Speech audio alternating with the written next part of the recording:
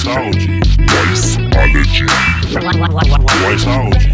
Food, finance, and politics, and basically whatever I want to talk about. Hello, everybody. Welcome to Wiseology. We have a special guest today, a good friend of mine and a member of the upper elite, if not the elite, in the world of American pizza. Oh, stop that. Oh, here we go. So please welcome my friend and pizza guru, Paulie G. Well, thank you very much for having me. I'm honored. It's always great talking with you. Now we get to let everybody else hear what our conversation is like. Well, if everyone is out of Ambien, now's the time to tune in. Paulie, so everyone, I think most people in the pizza world know how you gravitated towards pizza. I'd like to focus on your current state in the world of pizza. You know, you left the professional world, you're in pizza. Now that you've been in pizza for at least, 8 years? No, 10 years, 7 months, 1 week, and maybe 2 weeks. All right, I'll have to fire my research team.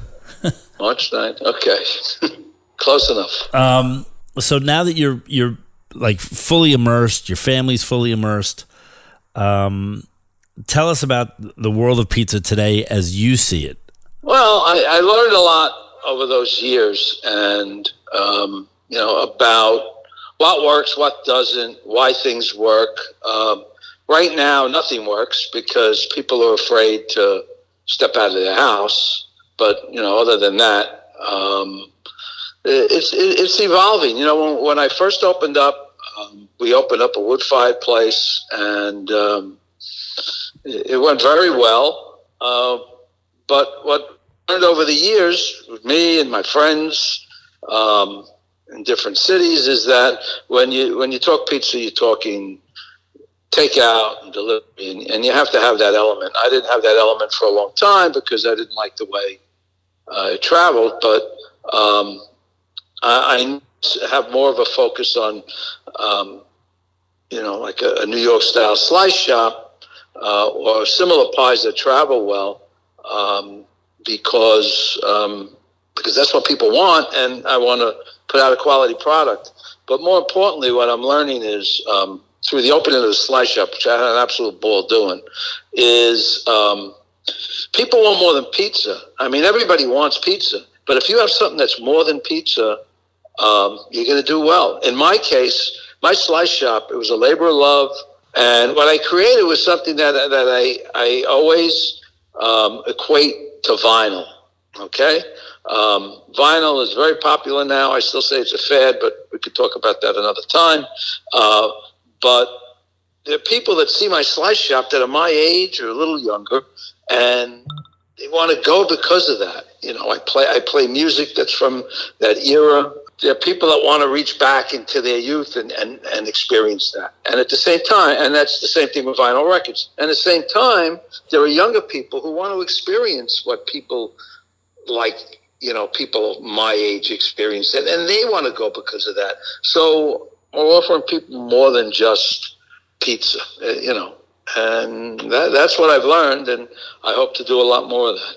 You had mentioned earlier the quality of pizza, and I wanted to get into that with you a little because there is a lot of mediocrity and pedestrian product out there, and I don't want to focus on that, but I want to talk about what makes the better or the best pizzas what they are.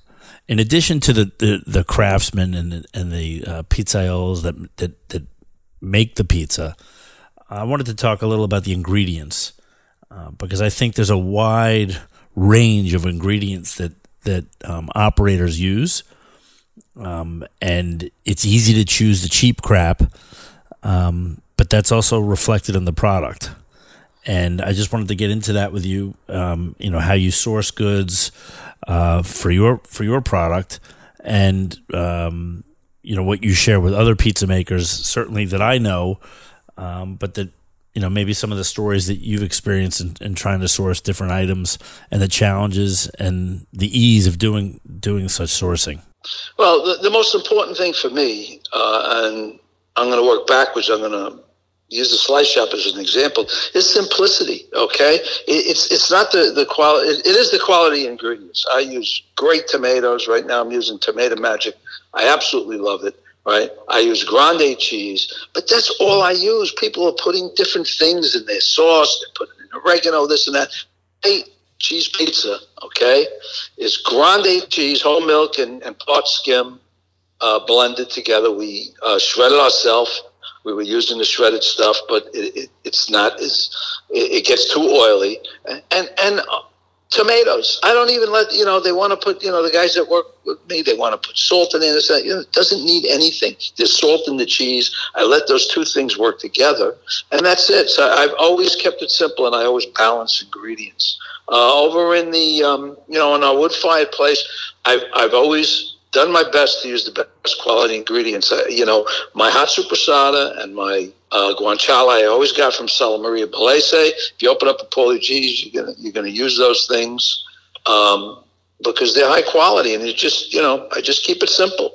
Let's talk about the restaurant industry inside New York City and what it's like to be a restaurant operator and owner. Well, for me, it's been very easy. I design restaurants that make me happy. I operate them in a way that makes me happy. I was in the corporate world for the longest time, and I'm always hearing about, we have to have a staff meeting, this and that. I hated staff meetings, so I don't have staff meetings. In this age of technology, there's no reason why I have to pull people in on a day off to do stuff.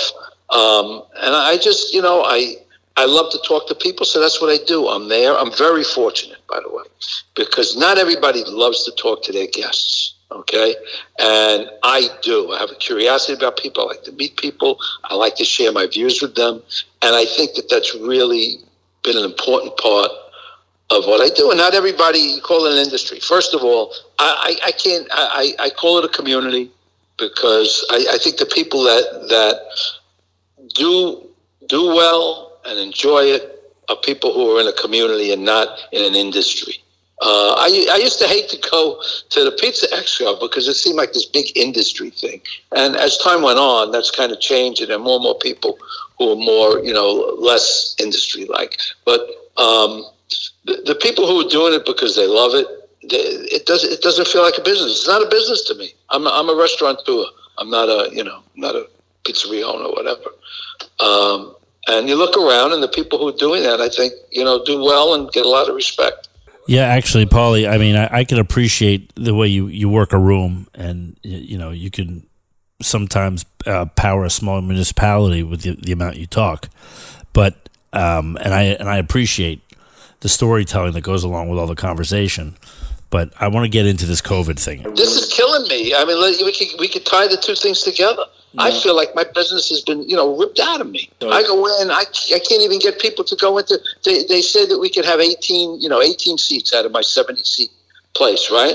I can't even fill the 18 seats. People don't want to come out. It's like, I always enjoy playing music for people, talking to them. They're not there, and it's like they want to sit outside in the cold. They'd rather sit outside in the cold than go in. Well, we've taken every precaution. I'm 67 years old. I've been sitting in my restaurant since July every night. People do come in. They were coming in before we had indoor dining. And here I am. And I'm okay. So let me ask you a question, Paulie, because I know you don't like talking about politics, so I'm not going to steer it that way. Why do you think people are so afraid?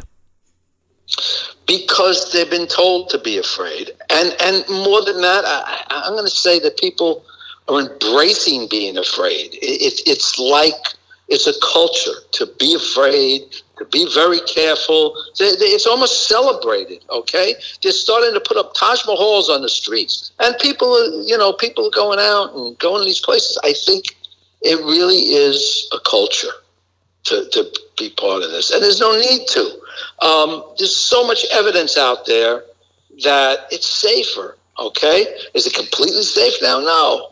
But it's so much safer. Since the end of June, Long Island, Nassau County, Suffolk County, Westchester County, Rockland County, the 4 counties surrounding New York, they've been at 50% since that time, no spikes whatsoever. And so why are people afraid? Why did the 25%? It's people, it's you And I don't want to get into the politics of it, but people are embracing it.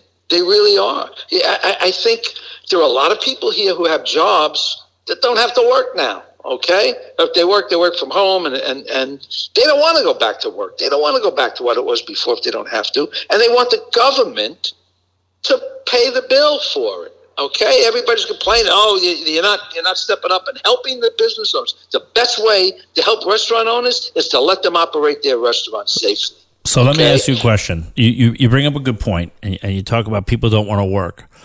I happen to know that there's a tremendous amount of the 5 boroughs in New York City are employed by the hospitality industry in one way, shape, or form. A lot of them are front of house and back of house workers. I would think, and common sense would dictate, that part of getting the economy rolling again would be get these people back to work. I mean, these people need to work. Absolutely. There's 63, what was the number? 163,000 restaurant workers out of work. 163,000. Okay, and then when you encourage people to come to your restaurant, it's safe, come in. We're doing everything we can, and people, they'll make comments. If I'm on social media, they make comments like I'm being irresponsible. Okay, I'm trying to save this city. Let me tell you something. Without restaurants, this city doesn't survive. The genie's already out of the bottle. People are not going back to offices. If I own a business and I don't have to pay Manhattan rent, and I can make my company work just as well, or pretty close to it, I'm not gonna bring my people back. I'm gonna let them work from home. Not to mention the fact that it's not super safe at times when it used to be super safe to go to work. You didn't think about that kind of thing. Now people think about it. So that's an added element on top of the exorbitant rents. Yeah, and you go on the trains. The trains, there aren't many people on the trains. I just don't, without restaurants, these restaurants who were supported by people in the business areas, in FiDi and Midtown Manhattan, they're losing all of those people. And people, as long as there are, people are not going to come to New York City to sit out in the street in the cold or go to their hotel room and get soggy takeout food. They're not coming. They're not even opening up the theaters until June. They're killing this city, okay? And the restaurant hospitality is at the heart of all of it. And I just don't understand why they're willing to do that. Yeah, well, that's for another time, and you and I can talk about that privately, I guess, because we don't want to go down that rabbit hole. I want to go down that rabbit hole with you, but I know how you feel, so I don't. No, I'm not going any further than I just did. But I laid it all out there, just the facts, and nobody's reporting. They talk about spikes. Okay, there's no spikes. Look at the data every day. I post the data every day on my Instagram and my Facebook pages now. There's no spikes. They say the word spike, and people have an imagination. They don't know until they look at the numbers. They find out that things, it's not bad. Okay, well, but. Whatever. Listen, Paulie, let's go down another hole. All right. Well, just to wrap that up, when the mayor of New York City says there's no rush to reopen the restaurants because not everyone can afford to eat in them, that says enough. You don't need to say anything. Okay. And the problem is that most of the restaurant workers that I know, including the owners, are not in the top 1%. And they need those jobs to pay their bills. Oh, I'm going to tell you something else too. I'm going to tell you where else the problem is, and I started seeing it. It's not only the restaurant owners, I think, want to open, but the staffs don't want to open. I went by a restaurant, okay, who they have all outdoor dining, but it was a cold night. It was a rainy night, and they had seats inside. They could put 25%. I said, "How do you do inside tonight?" This is the manager, I guess I was talking to. Oh no, we're just doing takeout and delivery. I said, but you could have 20. Oh no, we're not doing that until it's safe. Okay, so I think that there are restaurant staffs that don't want this to happen, and they're comfortable the way things are, and that doesn't help either. And like I said, it's almost like it's a culture. It's it's a culture. I can appreciate that, and I also, being a former restaurateur, I can appreciate the staffing issues under normal circumstances, let alone a pandemic. And I will tell you that there are good people out there willing to work. So some of these restaurateurs have to make a choice. Loyalty versus keeping their doors open, and those are economic decisions that only they can make based on their own circumstances, like the same as you do. Absolutely. You have to keep the place open so that these people have jobs, right? And people aren't going to come in. If you're not going to let them come in, how are they going to still have a job? All right, you're 100% right. Let's move on to a more fun topic, okay? And like I said, a broken clock is right twice a day. They're eventually going to be right. But in the meantime, they're a bowl of wrong. Hey. Okay.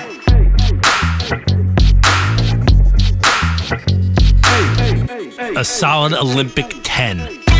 Wiseology. Wiseology. Wiseology. Absolute 0. Wiseology. Wiseology. Wiseology. Wiseology. Food, finance, and politics, and basically whatever I want to talk about.